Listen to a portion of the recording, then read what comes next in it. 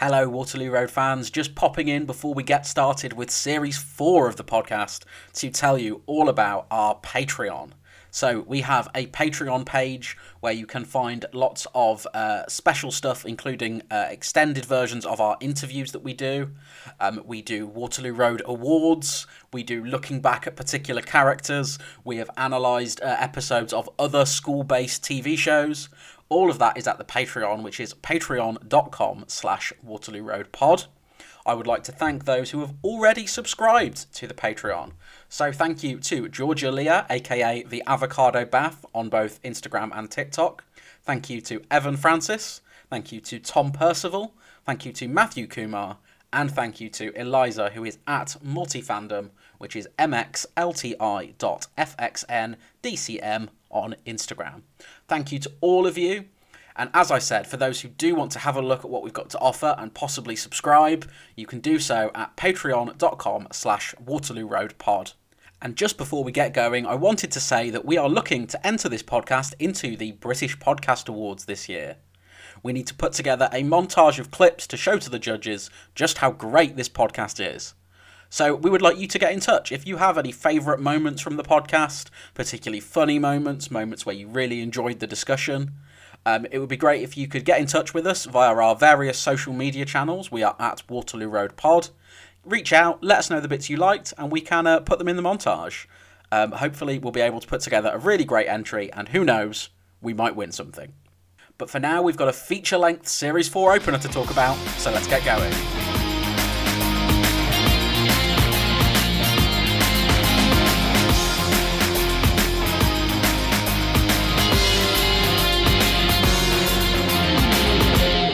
Hello and welcome to Series 4 of Everything from Nothing, the Waterloo Road podcast. I can't quite believe we're here. I am Tom Beasley, your Waterloo Road superfan, joined by Luke Stevenson. Hello. I can't believe we're here either, Tom, and that we're still not allowed to do this in the same room.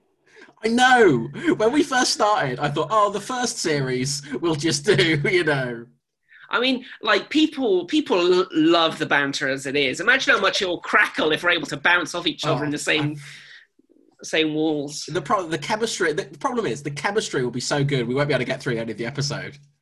Yeah, there'll be 80 minutes minimum. Good news for Patreons. Well, I think everything should be a Patreon these days. So, yes. Are you excited to get started with another series, having put Series 3 to bed? I am very excited. We had I think this has been the longest I've gone about watching an episode of Waterloo Road since lockdown began. We had a good few weeks off while you've been doing, like, other things. And, yeah, I'm ready to get back into it. And I think this episode is a great start. And it took me ages to I kept postponing this because I kept staring down the barrel of a 90-minute episode. Yes, I had forgotten that this was a 90-minute episode until the moment I pressed play on iPlayer and it said 87. I was like, 87? That must say 57. It can't say 87. Picture, people, if you will, an era in time when the opening episode of Series 4 of the BBC school TV drama was deemed important enough to merit the same length as the ending episode of Game of Thrones. Yeah, but you know what? Which one did you enjoy more? Right, I would say they took more care over this. And I'm not one of those people. I'm quite happy with the ending of Game of Thrones. The execution was bad. It got to the right place. But the biggest TV event in history lasted the same amount of time as this episode of Waterloo Road. It's just like the ending of Breaking Bad was half this length. They were like, we need 90 minutes to set up this Series 4. We're like, honestly, we need the time. And they're like, yeah, sure. Have the length of the end of Game of Thrones, the end of Lost. Have all of it. You know what the thing is? Like, I think we both quite enjoyed this episode, but with the best will in the world, it didn't justify an extra half an hour of material. They've got more than this into an hour before. But that's the thing. I feel like the times when they have this amount or more in an hour, we go, this is just mad. What is happening? What is happening in the world? But this time it kind of felt, although there were lots of shots of there was lots of kind of Wes Craven horror score moments. Yeah, there was. And lots of shots of just a boy roaming the halls that was kind of like padding time. It was kind of like, I've been playing this video game series at the moment called Mafia, and basically the missions themselves are very, very short, but they pad out the game time by making you drive to and from them. So you just have to commute. Yeah. The game is like most games, take the Grand Theft Auto games, Red Dead Redemption, these Mafia games, most of them are commuter games with a 5-second gunfight at the end of it. That's the whole thing. And that's kind of what this episode felt like, is you spend a lot of time walking around places. Yes, and as we said, and we'll get to this when we talk in a second about the introduction to this episode, it's very horror inflected in a way that Waterloo Road has not been up until now. The director, Minky Spyro, has obviously been watching some Nightmare on Elm Street with the way she constructs this. No, she's been watching Casualty. Every episode of Casualty I've ever watched has someone in a daze where all the lights are just a bit too white. It's like all the whites are very loud and you can't quite see the character. And then, that starts. But mainly for the introduction, I was just thankful that the school had learned another football chant. It was just chanting Mason out. I half expected a plane with a banner to go over there. Yes. Yeah, but no, we get this strange pre-credit sequence where Rachel is in a hospital bed after the fire, and she sort of wakes up and walks around the hospital, which sort of merges into the school. And it was clever how they did that, because I had an original note, which was like, they're just reusing sets and expecting us not to notice. No, nothing out of place in Waterloo Road. It's like Steph Haydock and the Dodo that time. They think about these things. She's walking around the hospital. It becomes the school. We see the sort of assembly hall where they were at the end of last series. All of the pupils and the staff are chanting Mason out. They're doing terrifying horror movie faces. It's very, very unpleasant. They had a lot of fun with this. Yes. I feel like it just feels like there's a different vibe. We could have checked this, but we're not diligent enough to see if there were kind of new writers in store for this, but they've definitely got a bit more of a kind of feel for theatrics. And in this episode, there are quite a few twists that aren't just immediately revealed to the audience. They happen throughout, so they establish things. And there was one moment when I was like, oh no, because they genuinely caught me. Because as we will learn, as of now, this podcast is exclusively a Flick and Marley stan podcast. We have no choice but to stan. It's everything they ever wanted Mika and Brett to be in one episode. It's just there. It's beautiful. Absolutely. It really is. So then we get, our new and improved title sequence. And now, bizarrely, in the head turn title sequence, Matt and Grantley share a screen, which I don't think they've ever done in the show. Yeah. If that's a setup for a bromance, I'm here for it. I quite like that. But yeah, and there's just a disappointing lack of head turns. The show has really lost its way in terms of head turns. I don't think there's a really convincing one. There's a couple of nods. There's some smirks. This director was too busy making horror movies to do any head turns. It's like, no, we can't have Eddie with a knife in his neck in the intro. He just needs to be looking, just needs to be smirking at the camera. We start then with Rachel, who has been badly burned in the fire. We don't learn what happened to Stuart. We don't know. We don't want to know. And we'll get to Davina in a minute. I have thoughts about Davina.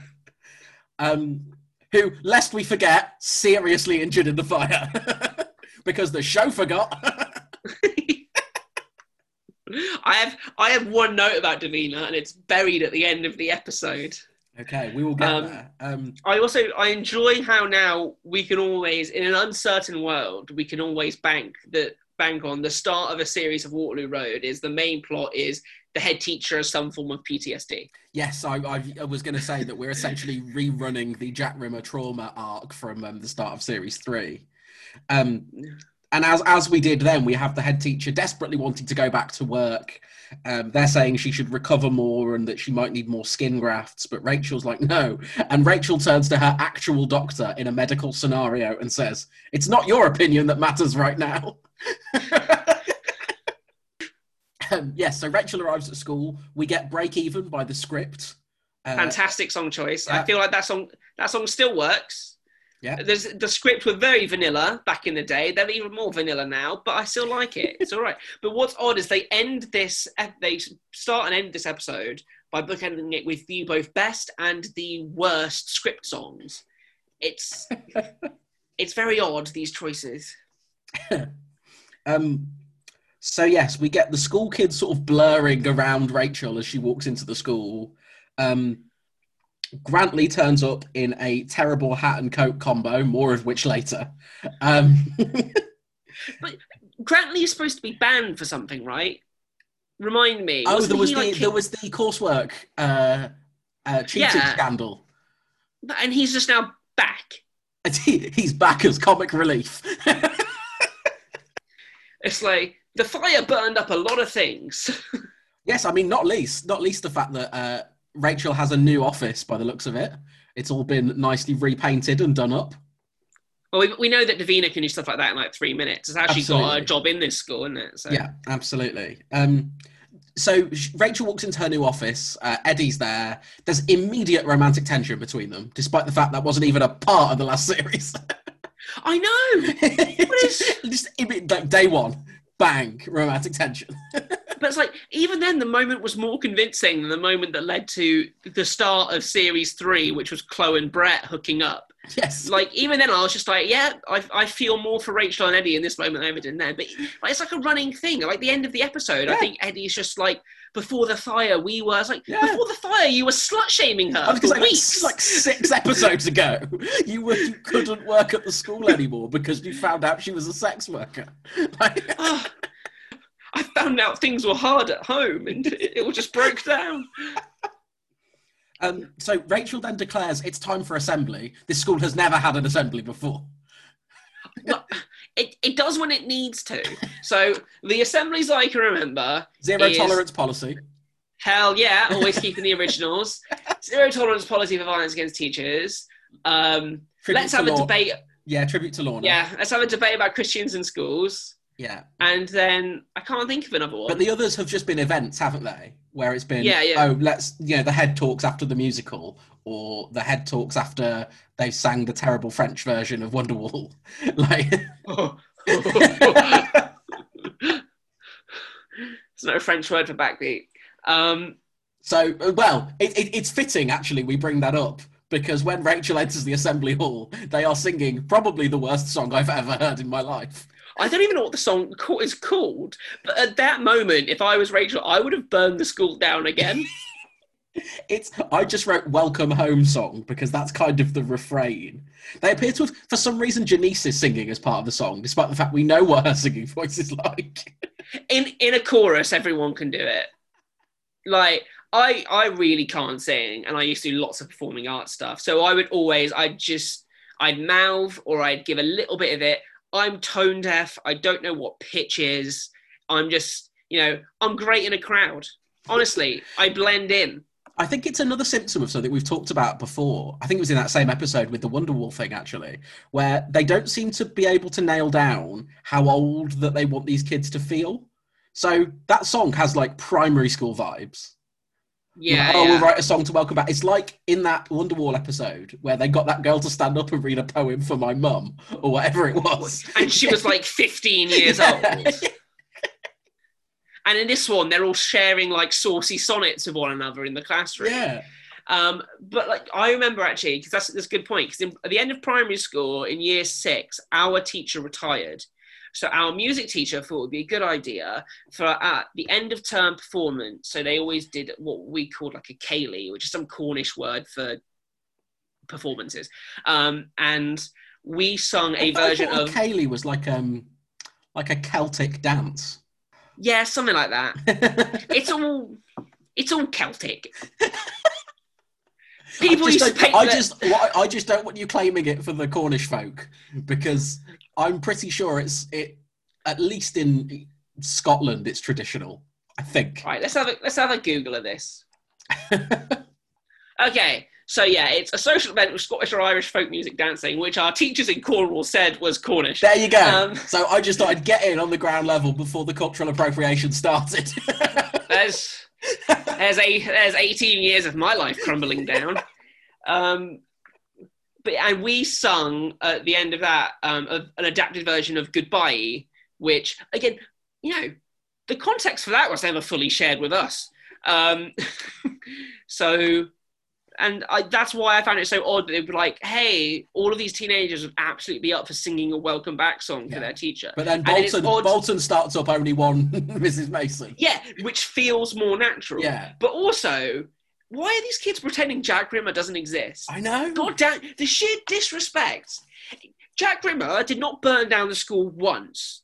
And he never got this kind of hero worship. Sure, he sold it to the Christian right. One thing Rachel has achieved, though, that Jack Rimmer never did, is that she's been able to get a prominent banner with Everything from Nothing written on it to go above the school stage. But she hasn't, though, because it isn't Everything from Nothing, it's Everything Nothing From. Stop it. That's how it scans. You just don't want to give them the win. Everything Nothing From. So, while Rachel's talking, they show her just a shot of Davina, who's just sat next to Bolton, as if to go, oh yeah, she's alive. Don't worry about her for the end of Series 3. She's alive. No notion of how her near-death experience was handled, or how she's recovering. The last we saw of her, she was wheeled off in an ambulance. Covered in soot and... Yeah. And also, Brett and Mika were there. So, by all we know, Davina's fine. Those two were just somehow... They were hit by the ambulance on the way out, and they're gone. Yeah, weirdly, there's a line referencing Celine in this episode, but not Mika and Brett. And it's we get the kids grow out of things and they move on, etc. But Mika and Brett weren't even going through the university application stuff. They weren't looking for jobs and stuff like that. No, they didn't environmental activists. Yeah, they didn't build a path for them out of the show, which means they can get away with just saying, "Oh yeah, we don't acknowledge them now. They're just gone." Yeah, I can only assume the school blowing up put a bit of a downer on exam season as well. So.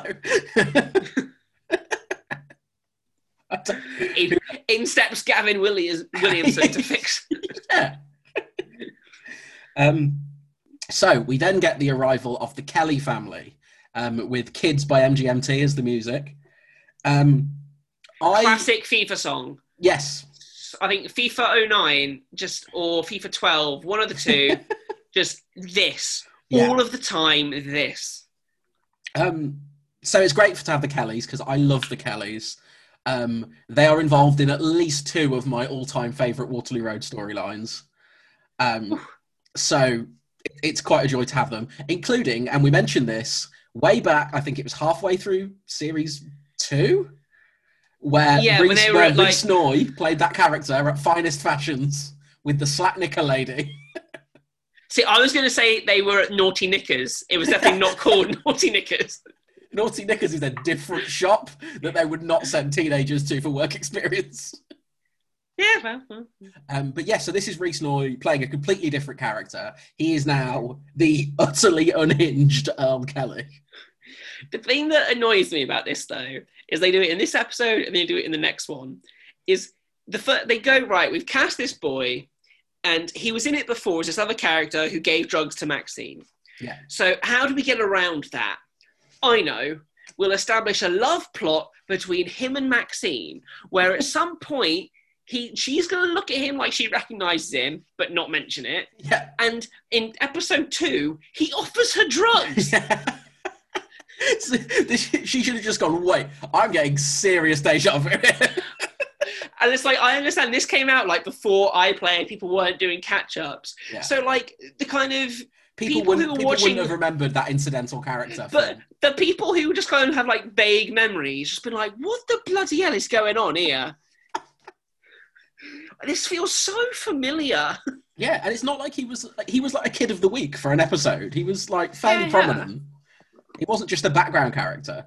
Yeah, I did say my note at this point was the show needs to decide whether it's a soap or not, because this whole kind of like new family arrival and crash landing, it's very soap opera. It's very, look at all these new people who've just moved into the street, etc. Well, I think that's sort of what you're talking about in some ways when you say that it's like the show kind of finding a tone now. It's like they've gone, actually, sod it, we're a soap. Mm-hmm. When, and Jamie Glover, Andrew Treneman, said this in our interview, actually, that when he first joined the show, the premise was it was about these teachers trying to turn around this failing school. And that's kind of gone now. It is just a soap. Yeah, we have quite a lot of but like, again, one of the things I liked about Rachel in this episode is it kind of turns out into like a personal motivation rather than the mechanics of fixing the school. You kind of learn a bit more about her character, which is she feels like to overcome all of the stuff that's happened in her past, she needs to fix everything. She needs to save everything and stuff like that. And you see that kind of come through here. So it is still kind of about turning around a failing school, but they're attaching it a lot more to these kind of soapy storylines. Yes, and in soap style, what we now get is like a flurry of exposition. So we see that Earl has a gun in his bag. We learn that Matt is... Oh, go on. You really want to intervene here. Where do you get a gun in this country? No, I'm not asking for tips. No, I'm asking as like a general hypothetical, because like we all know, like in America, it's like you buy a sandwich, you get given a free gun, that kind of thing. Yeah. Whereas here, the fact that they just have a gun on them as like an introduction, like I couldn't even think, like, 6 degrees of separation. Yeah. And you'll eventually connect with someone famous or something, whatever. Yeah. I don't believe there are 12 degrees of separation that can get from my social circle to a gun. There ain't one. I'm just like, where in this country do you get a gun from? No. Yeah, I don't know the answer to that. We then learn that Matt has split up with Colin over the summer, and he is now apparently immediately a grumpy drunk. That's just where his character's gone. He's a party animal. Yeah. We meet Rob, who is the new head of PE. Okay. Hot take. I think one we can both back up from our school days. All young PE teachers are fit. Yeah, true. Yeah. Like one of the guys I went to school with, he became a PE teacher. And I remember when he was doing it, I was like, yeah. When you're 22, 23 doing your training, you're exactly the kind of PE teacher that I'd expect. You are overwhelmingly attractive. There are like two brands of PE teacher. There is stupidly attractive young mid-20s PE teacher, and middle-aged person who once played semi-pro hockey for the county like 40 years ago and is now a PE teacher. There's nothing in between. Yeah, those are the types. I wonder what they do. I wonder what the 25-year-old goes and does in the 20 years before they come back as that broken sort. And also, another thing about this scene is, like, Matt makes a joke about football around the PE teacher, because for some reason, Matt's trying to make a frisson between Jasmine and Rob happen. And then he makes this joke about football, which Jasmine's just like, ha, whatever.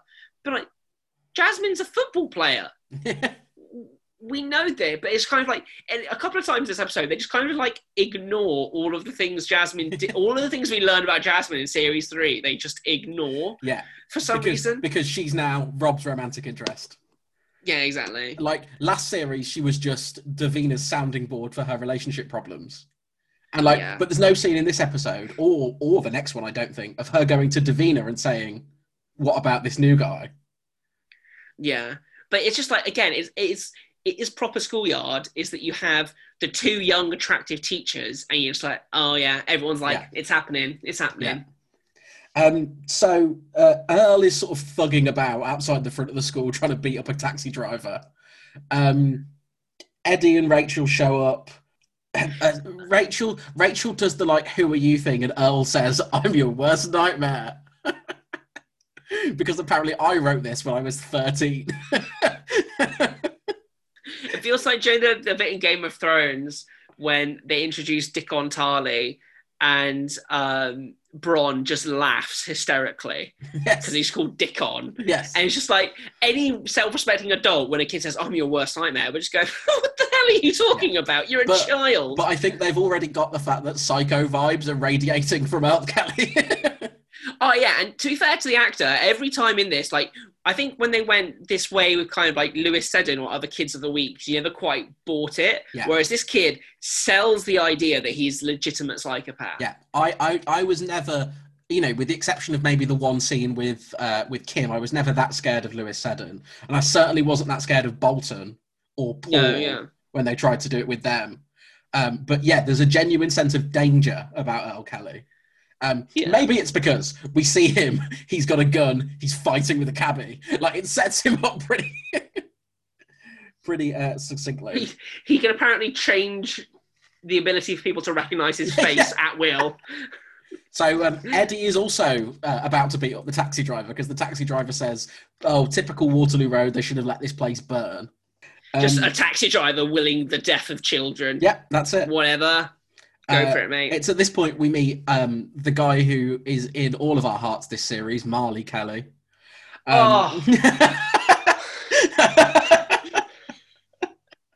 In the space of 45 minutes, I went through not knowing two of the characters to being like, I would stand in front of a train to protect them. So Marley seems to be the only person who can even slightly control Earl. He says, "Oh, you need to calm down. We've actually got a chance here." And Earl sort of says he's going to play nice.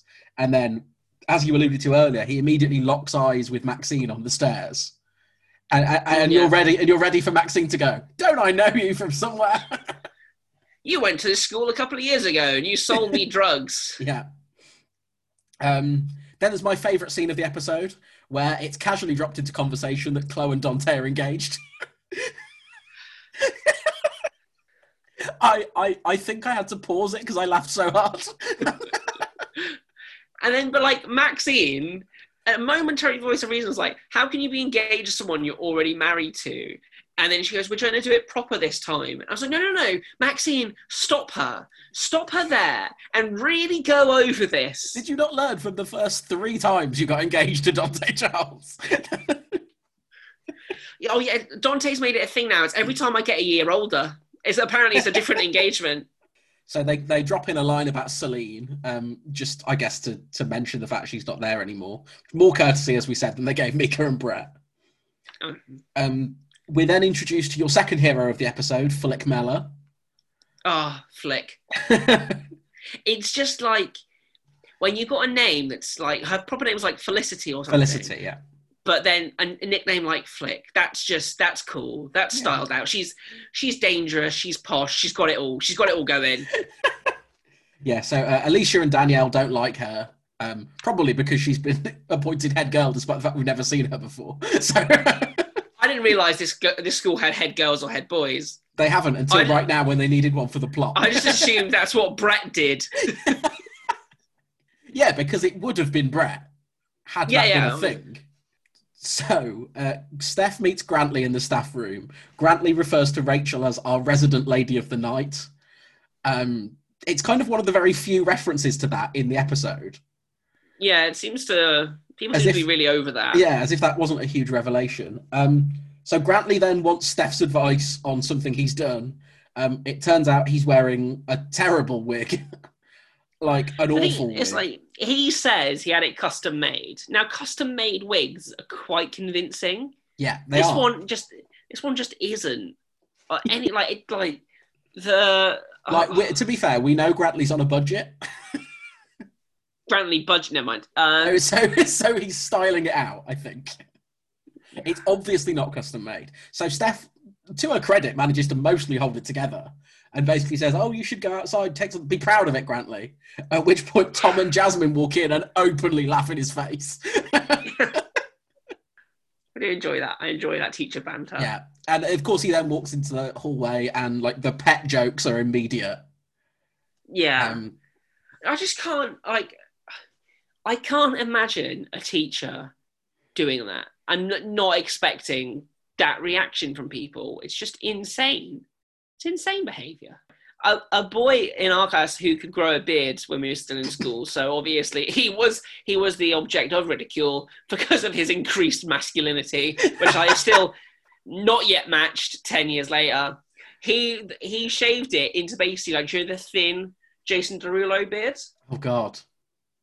So this lasted one day because every time he spoke to any of us, we wouldn't hear him. He'd repeat it, and then we'd go, "Sorry, what'd you say?" Every single time. Oh, sorry, I missed that originally. That was too cerebral for me. Until it broke him down to the point where he just shaved it all off. I can't believe you've forgotten 2009 era Jason Derulo songs. I know. It's because I was expecting for the more Route 1 just yelling Jason Derulo at him. No. Come on. Sorry, I forgot. This was from the genius minds who created yelling Little Donkey over and over again at a teacher. I was not involved in that. So yeah, Dante's new project. He's allowed to hang around the school for some reason, despite the fact he's presumably left. His new project is the most horrible camper van I've ever seen in my life. But he hasn't left because he's in the assembly. So I think Dante's in his second year of A-levels and he's doing an MVQ, but that MVQ allows him to park a camper van on campus and just work on it freely. And also, okay, we know where this is going as soon as I start the sentence, but just bear with me. I hope you're all ready to sing along at home. Dante is renovating a vehicle for the purpose of driving multiple people at once. Can someone... There's been a lot of cast changes since that happened, but someone at some point should just say to him, Dante, this is not your area. They should have put it on the banner. Everything from nothing. P.S. Dante has a conviction for causing death by dangerous driving. But we're going to let him work on this car outside. So yeah, he's setting up a sort of mobile hairdressers thing for Chloe, with, quote, cupboards for all her hair stuff. It reminds me of the thing from Friends, the pitch for Relaxy Taxi. And then when it says, when they're just saying that we'll drive you around while you're having a massage, and what do you have? And Chandler says, a place where no one will ever get out of alive. And that's it's mobile hairdressing. That just sounds like, my mum nicked my ears more than once, just sat still. Yeah. But yeah, that's what's happening. Tom and Rob bizarrely come along to take a look at it and do a Grease Lightning joke. I enjoyed that. I really enjoyed that. It's good. I'm enjoying Tom without any existential dread. Yeah. He's just allowed to be a fun character like he was in episode 1 and then never was again. No, episode 1, the first thing he says is, Laura, let's not get married. And then 16 episodes later, Lorna kills herself. Yeah. Tom was never without existential dread. Yes, so this is him at his best. So they're talking to the Kellys about potentially enrolling them at the school. Eddie finds out that Earl threw a chair at his old school, and they react with horror, as if that's the worst thing anyone has done. If he tried to burn the head teacher alive, they'd have given him a job in the kitchen. Yeah. Not only burn a head teacher alive, but sexually assault one of the other members of staff. And they're just oh yeah, he's fine. He's back. Oh no, he threw a chair. But yeah, Rachel agrees to take them, but warns them. What does she warn them? We have a zero tolerance policy for violence. But she forgets it's violence against teachers. Yeah. There was a fight club operated here last series. It's fight amongst yourselves, but just don't come for me. So Eddie invites Rachel for an after-work drink because they're romantic interests now. Eddie then sort of goes and distributes the Kellys around the school. There's a bit where, because there's an infant Kelly who is handed to Janice and Maxine, who appear to be running some sort of creche. Yeah, so Rachel earlier on mentions like, I hope you like the new bits that we've extended, and it must be like the kind of NVQ thing as they're getting qualifications in childcare. Yeah, I guess. But aren't they in a classroom later? They were in school uniform earlier. Yeah, but they might. But again, like, because Dante's in school uniform at one point, and then he's just working on a van. I guess. So maybe it is part of this. It's an excuse to keep cast members on. Yeah. Who people like. My main problem, and we might get this, if they've got a sign for everything, nothing from, they should hopefully for that crash have a sign which is, it's called Jasmine Crashes. Wow. Yeah, it's not happening. Right, we'll move on. So we find out that Marley Kelly is actually really smart, but struggles with exams and so hasn't got to where he needs to go. They assign Flick to him as a sort of buddy, and a romance is born immediately. Yeah. You might as well have just stopped and played like a 3-minute montage of just like lightning bolts connecting between eyes. They'll be on commemorative plates by the end of the series. Oh, that should be our first merch. So we meet. I was very upset about this next scene because we meet the new head of the governors. So Nigel is presumably no more. All my questions are Nigel. Where's Nigel? Why'd they do this to Nigel? Nigel and his evil BMW. We miss him. But again, twists with payoff. Why do we have this governor introduced? So we can be mad at the lack of discipline in the school. There's a gun. The gun comes from a Kelly. And then he's Flick's dad. Yeah. It's Romeo and Juliet, Tom. Goddamn Romeo. We have a character who's written as something of a villain who's a cop, so ahead of their time. Oh, I love it. I love it. Hashtag defund the police, says Waterloo Road. Just before this, so Sam Kelly, her full name is Sambuca, right? That's a silly name. It's because their mum's an alcoholic. Yeah, ha ha ha, we all get it.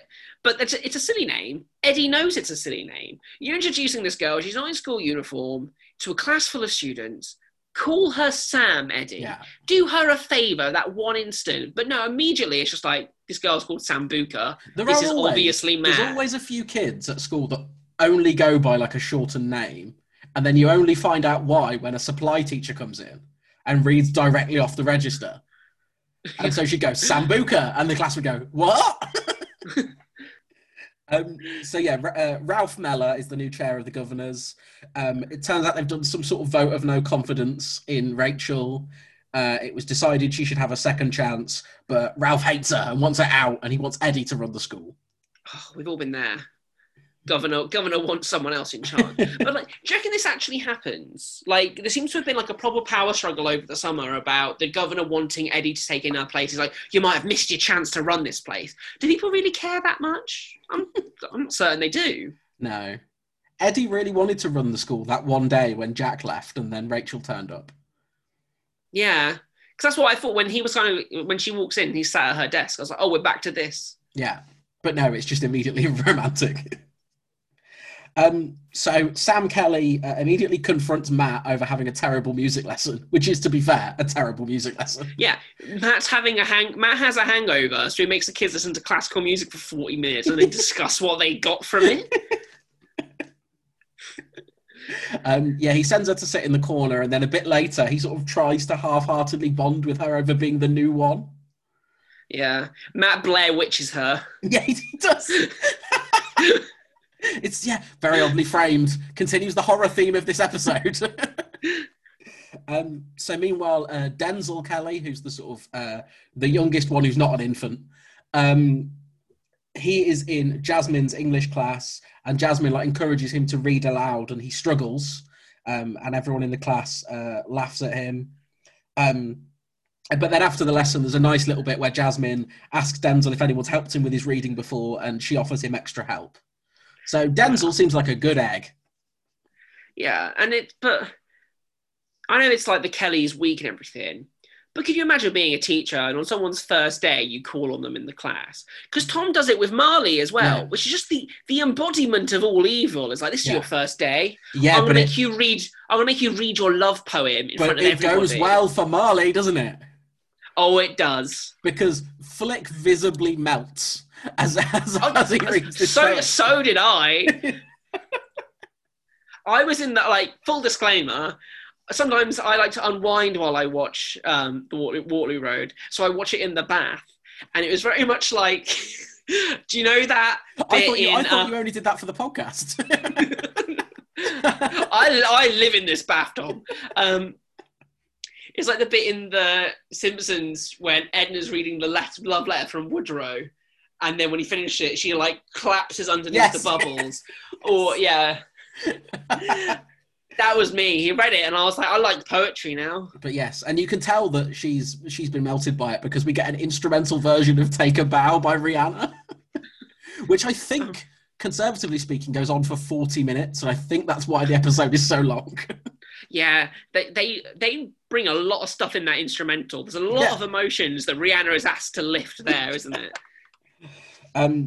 So the final Kelly in this montage is Earl, who has fallen asleep in Steph's class. Steph kind of stands up to his bravado a little bit, and he sort of looks at the gun underneath the table as if he's going to shoot Steph. I mean, him and all of the audience. It's a drastic tone change, but we all would have forgiven them if they did it. That would have justified the feature-length episode. You'd have been like, what? A proper, like, 40 minutes in, the new boy shoots Steph. So yeah, Earl continues to go on the warpath. Paul sort of bumps into him in the hallway, having sort of bumped into him earlier. Earl, starts threatening him. He has a row with Bolton. Earl throws Paul up against the locker until Tom shows up.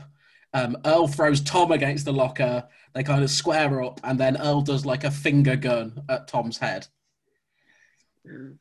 Tom has a bit of a Jack Rimmer moment, and then he goes, "Hang on a second. Why am I fighting a child?" But like Tom seems to go at him with a lot of confidence. But again, as we've already said about Earl, you look into his eyes and you know that he would kill you and your family. Yes. He has that vibe. At that point, I would have gone, all right, lad, take your leave. And I was genuinely scared for Tom in that scene. I was like, no, Tom, gentle Tom, darling Tom. I'm never scared for Tom. I'm always scared for Tom's loved ones. That's why Mika and Brett just got out of Dodge. Aren't there like memes about like people who stand in front of like they get hit by a bullet and it rebounds and it just hits someone else? It's like, that's Tom for like 4 series of this. It's just like everything is coming at him and then somehow it just rebounds on everybody around him. Absolutely. So we get a brief scene of Alicia and Danielle talking about how fit Marley is, which, fair. They're upset that he's been sort of claimed by Flick. At which point, Mrs. Kelly, Rose Kelly, staggers onto the school grounds drunk. Yeah, I feel like because they're laying the groundwork for the Kellys to be a long-running thing, I don't feel like they needed to do the number of embarrassing drunk things that she does in this episode for us to get the idea. Like, I felt like the conversations with the kids had with her and kind of reflected to her was enough without the kind of numerous times where she staggers in. It's like one of those... I feel like it's like the only time the show kind of drops into its kind of worst kid of the week habits. Yeah, that's it. They love to hammer home a point. Yeah, and it's like, I think we can all understand that she's an alcoholic from how the kids spoke about her at the start of the episode without needing the stuff that she does in this episode to back it up. Yeah, I think that's right. Grantley is in the staff room ranting about nut jobs and charity cases, but he's got the wig on, so you just can't take anything he says seriously. Meanwhile, Earl is sort of pointing the gun at a mirror, like Taxi Driver style. Yeah. And we see him load it and like put it in the waistband of his trousers. I get right. I've never held a gun. No, I know. I've always wondered about this. Why the waistband of the trousers? It seems like it has such potential to go very, very wrong for you. Like, it's like in Harry Potter, Mad-Eye Moody says, "A better wizard than you is like shocked his buttock off about keeping it in your back pocket." Now, I would not keep a load. I'm going to finish a sentence. Sorry. I'm just going to put like Sid James Carry On laughter in the background when you say it. I knew where I was going with it before I started it, and I'm just caught up with myself. I did not keep a loaded weapon in my pants.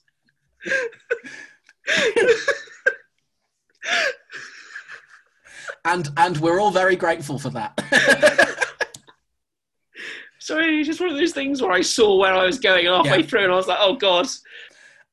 So Rob and Jasmine have a bit of banter about football. Steph shows up to make a crack about being hot and sweaty because, of course, she does. It says she needs to be active for 20 minutes. Yeah. That sounds like a lot of work, Steph. Yeah. Well, when you're walking around with a loaded weapon in your pants, there's only...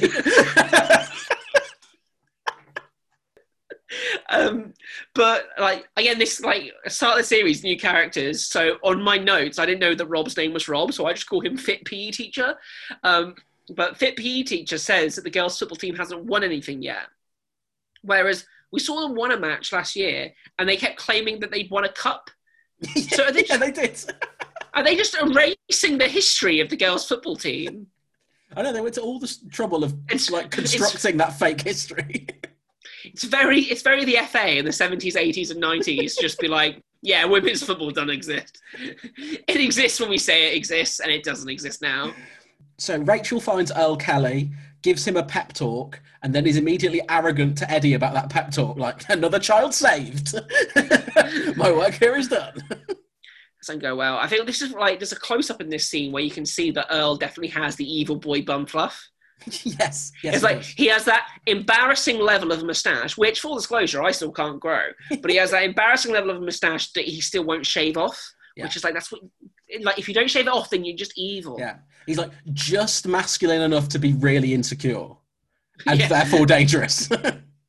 Yeah, and that's like, just masculine enough to be really insecure is what happens with 90% of the male characters in this show, especially the teenagers. Like, all of them are just like, oh, God. Yeah. So Earl chases down Paul and Bolton, says he wants to show them something, and then like makes a jibe about them being gay to get them to come with him. Exactly. Just masculine enough to be terrified of their masculinity.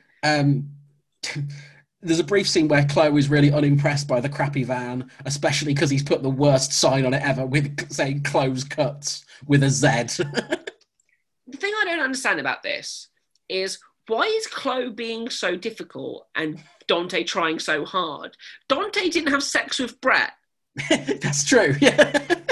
But we've forgotten about that. Brett's gone. We don't have to think about that anymore. At this point, like, Dante's trying really hard. All Dante ever does is try really hard. Sure, he doesn't succeed, but, like, you know... Like, he saved her from a fire, like, not 2 months prior. Yeah. Of his victims, she was the one who wasn't killed or in a coma. It's true. It's true. Give him a break, Chloe. We get a brief like, the show loves a comedy interview montage, and we get that here. Rachel and Eddie are doing interviews for head of extended services, which is something to do with teaching adults. To be fair, though, of all of its comedy interview montages, I feel like this one, as it's not about a dead baby buried in the ground, it's much more tonally fine. But they do intercut it with an active shooter situation. Earl threatening Paul and Bolton with a loaded firearm. Like, there's a point where Earl, like, aims the gun at Bolton, and then in the background you can hear, like, jaunty music starting up, and in your head you're like, they're going to cut to the comedy interviews, aren't they?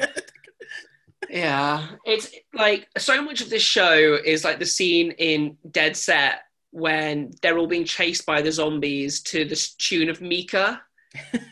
I feel like that's a very specific cultural reference. People know Dead Set. I mean, I know Dead Set, but I think if you weren't the right age when it aired, I don't think it will have, like, crossed your consciousness. Charlie Brooker, before he did Black Mirror and before Black Mirror was on Netflix. Yeah, there you go. Yeah. He did a zombie thing about Big Brother that was very good. And was inspired directly by the tonal mismatch, which is Waterloo Road. But yes, so Earl's yeah, threatening Bolton, and I'm doing a gun sign with my hand as I'm saying this. Oh yeah, Tom, calm down. Wait, you started it with your loaded weapon. told you not to get it out. I'm giving myself an edit job, aren't I? I feel like as long as we keep it like fairly carry on, it's okay. So yeah, Earl's threatening them.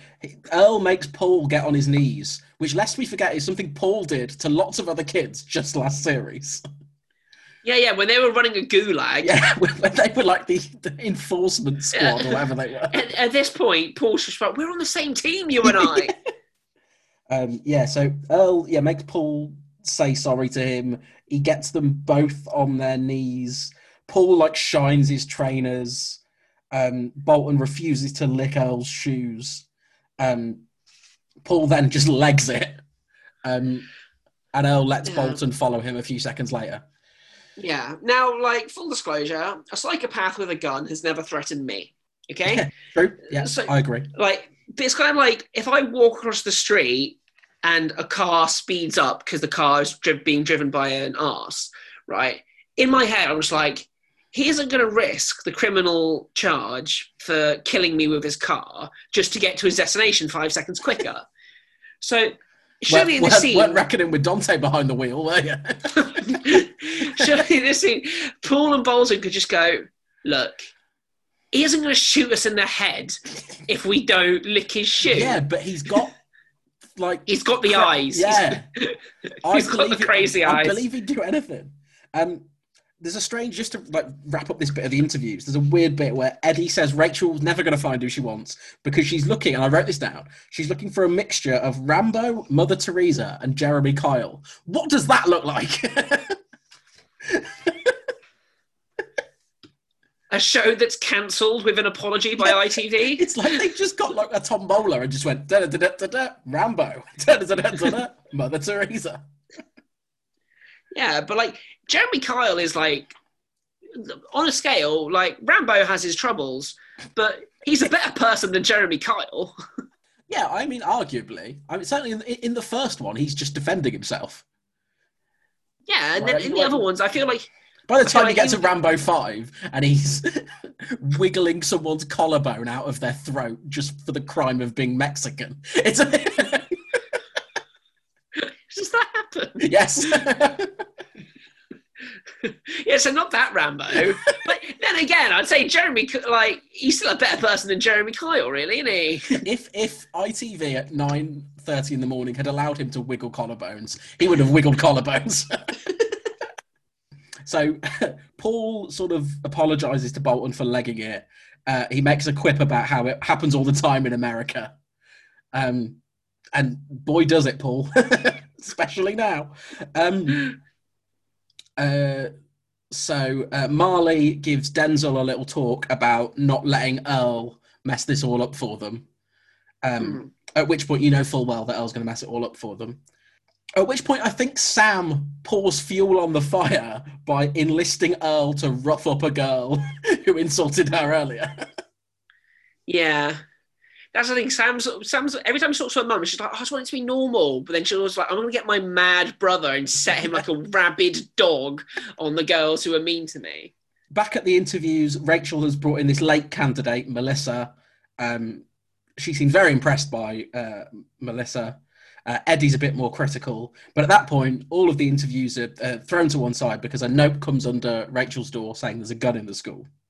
Not, shall we say, in my pants. Yes. At which point, Rachel says, a gun, Eddie, on my first day back. Could they not have waited till week 3? It's like the opposite of he had one day left before retirement. This is far too early in the series for a hostage situation. I also like the fact that she goes, this is Rochdale, not Hackney or Moss Side. Yes. Like, in your mind, if there's a gun loose somewhere in this country, where do you think?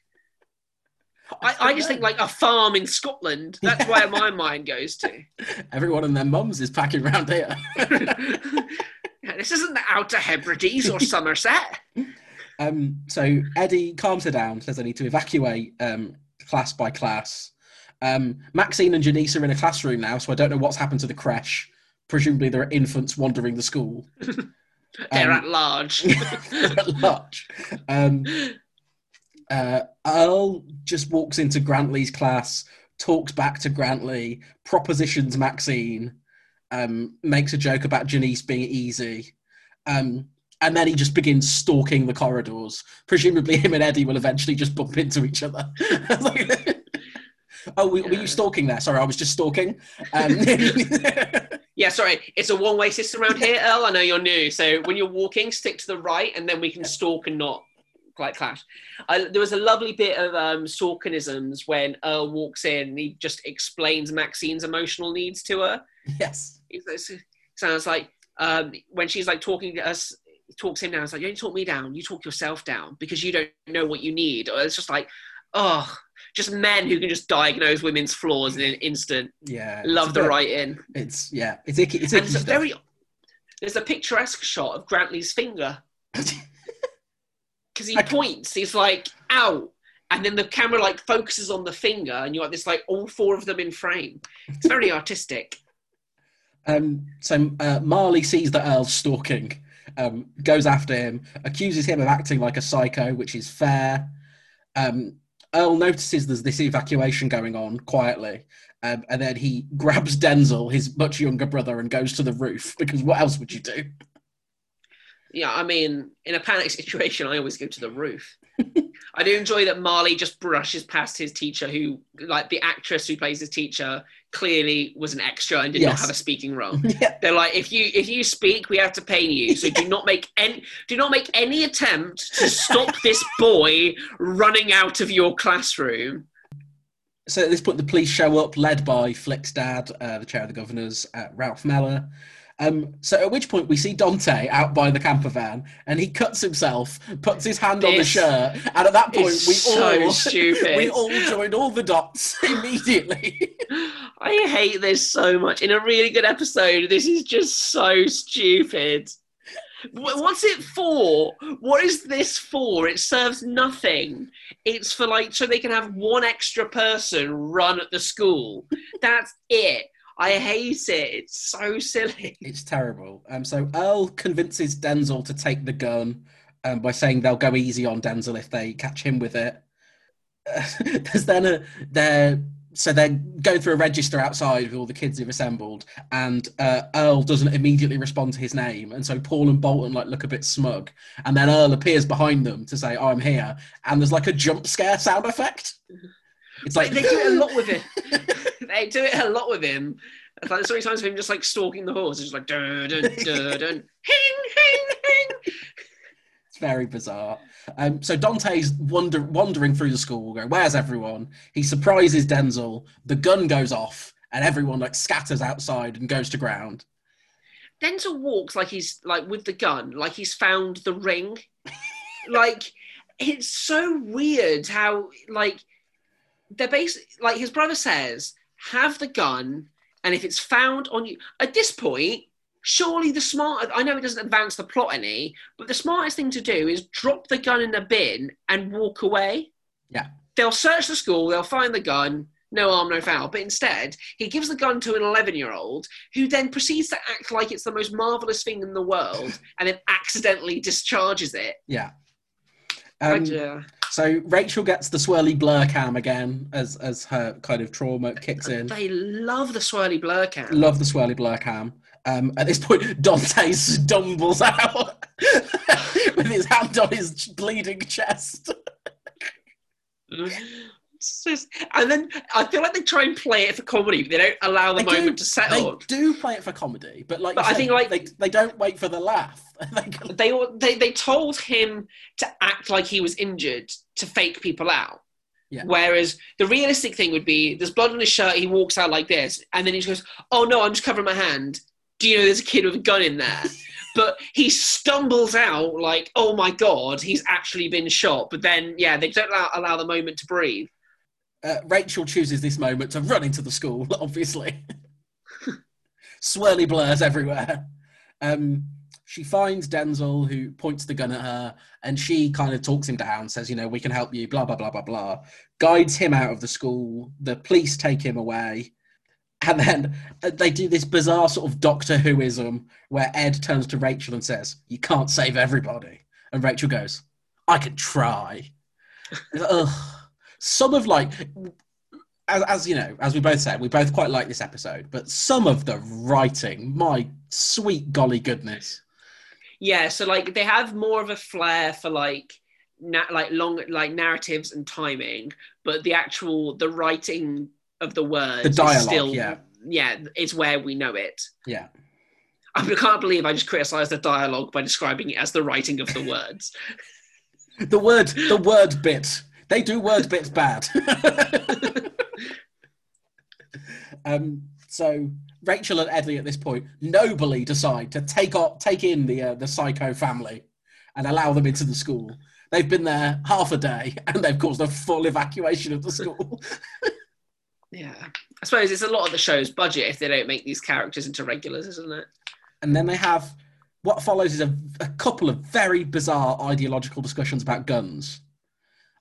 So Tom is worrying to Davina about the fact that there are guns in the school. Tom and Davina are just together now. This is my one note about Davina. Here it is. I didn't realise that Tom and Davina were still together, as the whole episode wasn't about them arguing about it. Yeah. Because there's never been a Tom and Davina episode which isn't just them going, are we together? I don't know. Your kids are in the way. It's both of your wives are dead. What is this? Well, there's been a 50% cut in the number of kids, so that's 50% less stress. Mika really was the problem. So Tom's worrying about guns. Davina basically says that it's okay because the police were there and they're good guys with guns. Well, at one point, barrier to Marley and Flick's true love, the dad who's also the governor, who's also in charge of the police, and I feel like he is wearing too many combative hats this series. He's yelling to Denzel when he's in the school, saying, "If you don't come out in 1 minute, we'll send people in." But there are people already in the school. There are people already in the school. They just don't stop, do they? No. That's why we don't trust the police. Rob then chips in with a bizarre thing about why men need guns and why men have a primal desire to have guns, and then tells Jasmine she wouldn't understand because she's a girl. It's all very strange. Again, this is like season 3 Jasmine erasure, because in that series she explained how she was a bully and she understood, being in control and the power, and then Rob is just like, you wouldn't understand what it means to be masculine and be in charge and be in control. And it's like, both of her plots in series 3 was she's good at football and she was a bully. Yeah. And in this one episode, we've just been pretending that didn't happen. She's just young woman who fancy young man. And we all fancy Rob. I get it. Everyone fancies Rob, just like we all fancy Matt. But we all have depth. We all have textures on top of that. God damn it. So they're in the pub. Tom is talking about how he wants protection and security measures at the school. Grantley says you could arm us and even up the odds, which would certainly make Series 4 more interesting. Again, the thing about this is, I know, okay, one gun in a school is one gun too many. Let's all get that out of the way. But again, I don't know where I'd get a gun in this country. None of those teachers know where they get a gun. No. One random kid brings a gun in doesn't suddenly mean that everyone has guns. Yeah. And it is hard. It is implausible to get a gun in this country. And the reason the show doesn't show us how he got it is because it would make no sense for them to do that because they don't know. Yeah. It's just mad kid has gun. By the way, we're not going to explain how he got one because that's just too complicated. Exactly. So there's a cut and then Grantley and Steph are wasted. Absolutely paralytic, slurring at each other. How long has passed in that cut? It's quite incredible. Well, in Waterloo Road time, it could be a second, it could be 6 weeks. 6 weeks, exactly, yeah. Yeah. So Grantley makes some comment about Fleur having a bit on the side. It's very strange. I didn't pick that up. I just ignore Grantley now. The fact that they keep trying to make him a Daily Mail person and a comedy caricature. It's just like, no. It's all very odd. So Eddie and Rachel are talking. Eddie says, "Oh, I just want to talk to you," and then like grabs her as if he's going to force a kiss on her. She then runs outside, and the lighting outside makes it look like it's dawn, like it's 5:30 a.m. There's a lot of like in the show, because obviously they film it in the summer for like a full autumn release. Yeah. So there's a lot of times where they're supposed to be leaving because they've been drinking for a few hours, but it's quite clearly dusk. Yeah. And it's like, just stop drinking so early, you heathens. And then she does a proper, like, you know, it's almost on the level of I was 17 and things were difficult at home. Because she's like, how can you like me with this? And she reveals her burn. Yeah. The thing about that is that moment makes sense if at the very start of the episode, the doctor explains, you'll never get rid of those scars. Yeah. Not the doctor saying, if you stayed and had some more skin grafts, that would be fine. And she goes, your opinion doesn't matter here, doctor. But now we as an audience are supposed to believe that this is something that she is carrying with her. It's ruined her self-confidence. She's like, how can anyone love me when I look like this? When at the start of the episode, she was given an out.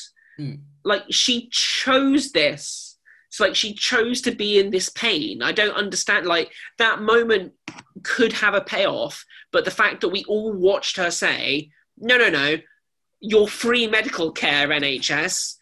Yeah, it's different if it's in a country where you have to pay for it and she can't afford it or something. I get that. But like here, she's just like, no, I'm choosing not to have this and I'm going to wield this as an emotional sword that none of you can touch. Yeah. And then Eddie says, you're special, Rachel. And it's just, don't understand these two.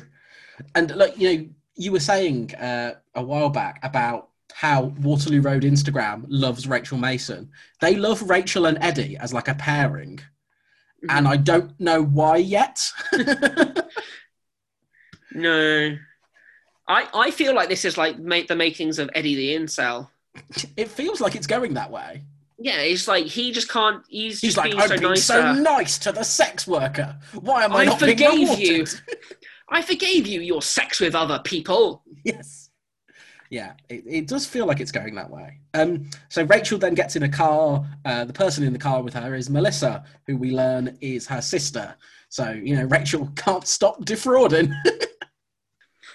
Well, the last time I lied to everybody about something didn't end that badly. Tom and Davina are sort of kissing outside the front door of their place. Chloe and Dante like sort of usher them back in, go, quick, get inside. And then Rose Kelly turns up very drunk and starts putting sausages through the door. So we learn that the Kellys are living next door to Tom, Davina, Chloe and Dante. Tom's latest weird Frankenstein household. What I would have enjoyed would be if she had posted a Stereophonic CD through the... She just goes, I found this and a skip outside. A DVD of Gareth Southgate's finest moments. That would be a short DVD. It would. Yeah, again, we've already discussed this. I didn't like the fact that they really went big on, oh, she's an alcoholic. She does this weird thing where she posts sausages through a door. Like, we know what alcoholism is. We know that it's something that affects people very, very seriously without you kind of making it a comedy bit, which is like, lol, check out the person who's drunk and posting sausages. It's like proper, like, Benefit Street type stuff, isn't it? It's like, look at the scummy family next door. They be drinking. They be sausaging. They be bringing guns into school. They be forming heartwarming romantic bonds with the head girl. Oh. It's all I want in my life. So so Marley kind of comes in and saves the day and takes Rose home. And then the final shot of the episode is hauntingly Denzel Kelly crying in a police cell. Presumably this one is not a Rachel Mason prank. No, this is realer. And then we get, the script at the end. The worst. What is this one? Which one's that one at the end? I can't remember what the title is. It's the one that goes to. It's like, is it just called Cry or is it called We Cry? Oh, together we cry. It's very on the nose. Yeah, Together We Cry. He's crying. What song should we play? It was proper third single of an album, that one, wasn't it? Because it was... They had Money Can't Be Moved, which is poor. I like Money Can't Be Moved. You're just the type who would like Money Can't Be Moved. And then you had Break Even, which was a great song. I enjoy that one. And then it was just like, oh, God, we need a third one off the album. Yeah. I can't imagine how the script would have coped today. Like, because today when we were driving, Harry Styles had released a new song from his album. I was like, I listened to this song like 6 months ago when the album came out. What's going on here? They just keep releasing songs from albums now. The script would never have coped. Well, but Ed Sheeran does it. Ed Sheeran puts like 10 singles out from each album. No, what Ed Sheeran does is he just releases all of the things on all of the platforms at once, so everyone can just digest it a million times. It was like that summer where it's just like you're listening to the chart and it's like number 17 is Ed Sheeran, number 16 is Ed Sheeran, number 15 is Zayn Malik, and number 14 is Ed Sheeran. I think genuinely there was 1 week where he had 13 of the top 15 songs. It was incredible. But I bet none of his songs ever featured on Waterloo Road. No, I'm sure there's no reason for that. Actually, the show went on to 2015. A-Team definitely featured an episode of Waterloo Road. Look forward for that to be the play-out song in Series 10. Pin it, mark it down. A-Team is happening. So yeah, that's where we leave that episode. We get the Next Time trailer where we meet the security guy at the school who has the hots for Steph Haydock. We'll talk more about that in the next episode because I have lots of things to say about him. Earl threatening Bolton, the secret about Melissa immediately coming out. And then classic Waterloo Road. And then Eddie being romantic with Melissa, because let's do that whole plot line in 30 seconds. We literally learned she was her sister maybe 3 minutes ago. I thought, right, I don't begrudge the twist that it was her sister. I thought that the reason that Rachel was putting all of this off and that you had this mysterious person, I thought that was going to be her girlfriend. And I was quite excited to see how that would go. But no. I mean, she could still be her girlfriend, but the show has never really breached that, and I don't think it wants to. No. I mean, somewhere in Series 9, they must run out of random topics. But no, I think that was, for all of the bloat, and there was bloat, it was quite a good opener to Series 4. I enjoyed that. Maybe I'm just lifted by the dreams of what Marley and Flick can offer me. I think we all right are. now, I want a high. I want a love like theirs. It was just like, it was just the pure banter, but he was like, can I borrow a pen? Can I borrow a pencil? Can I borrow a ruler? And he does it to annoy her. And then he's just like, the last two were a joke. And she's like, she has that knowing thing. It's just something that, like, I do to my other half on a daily basis. But yeah, so that's where we leave the first episode of Series 4. We got through it, and this episode is only 3 hours longer than one of our normal episodes. Good, it merits it. Start of the series.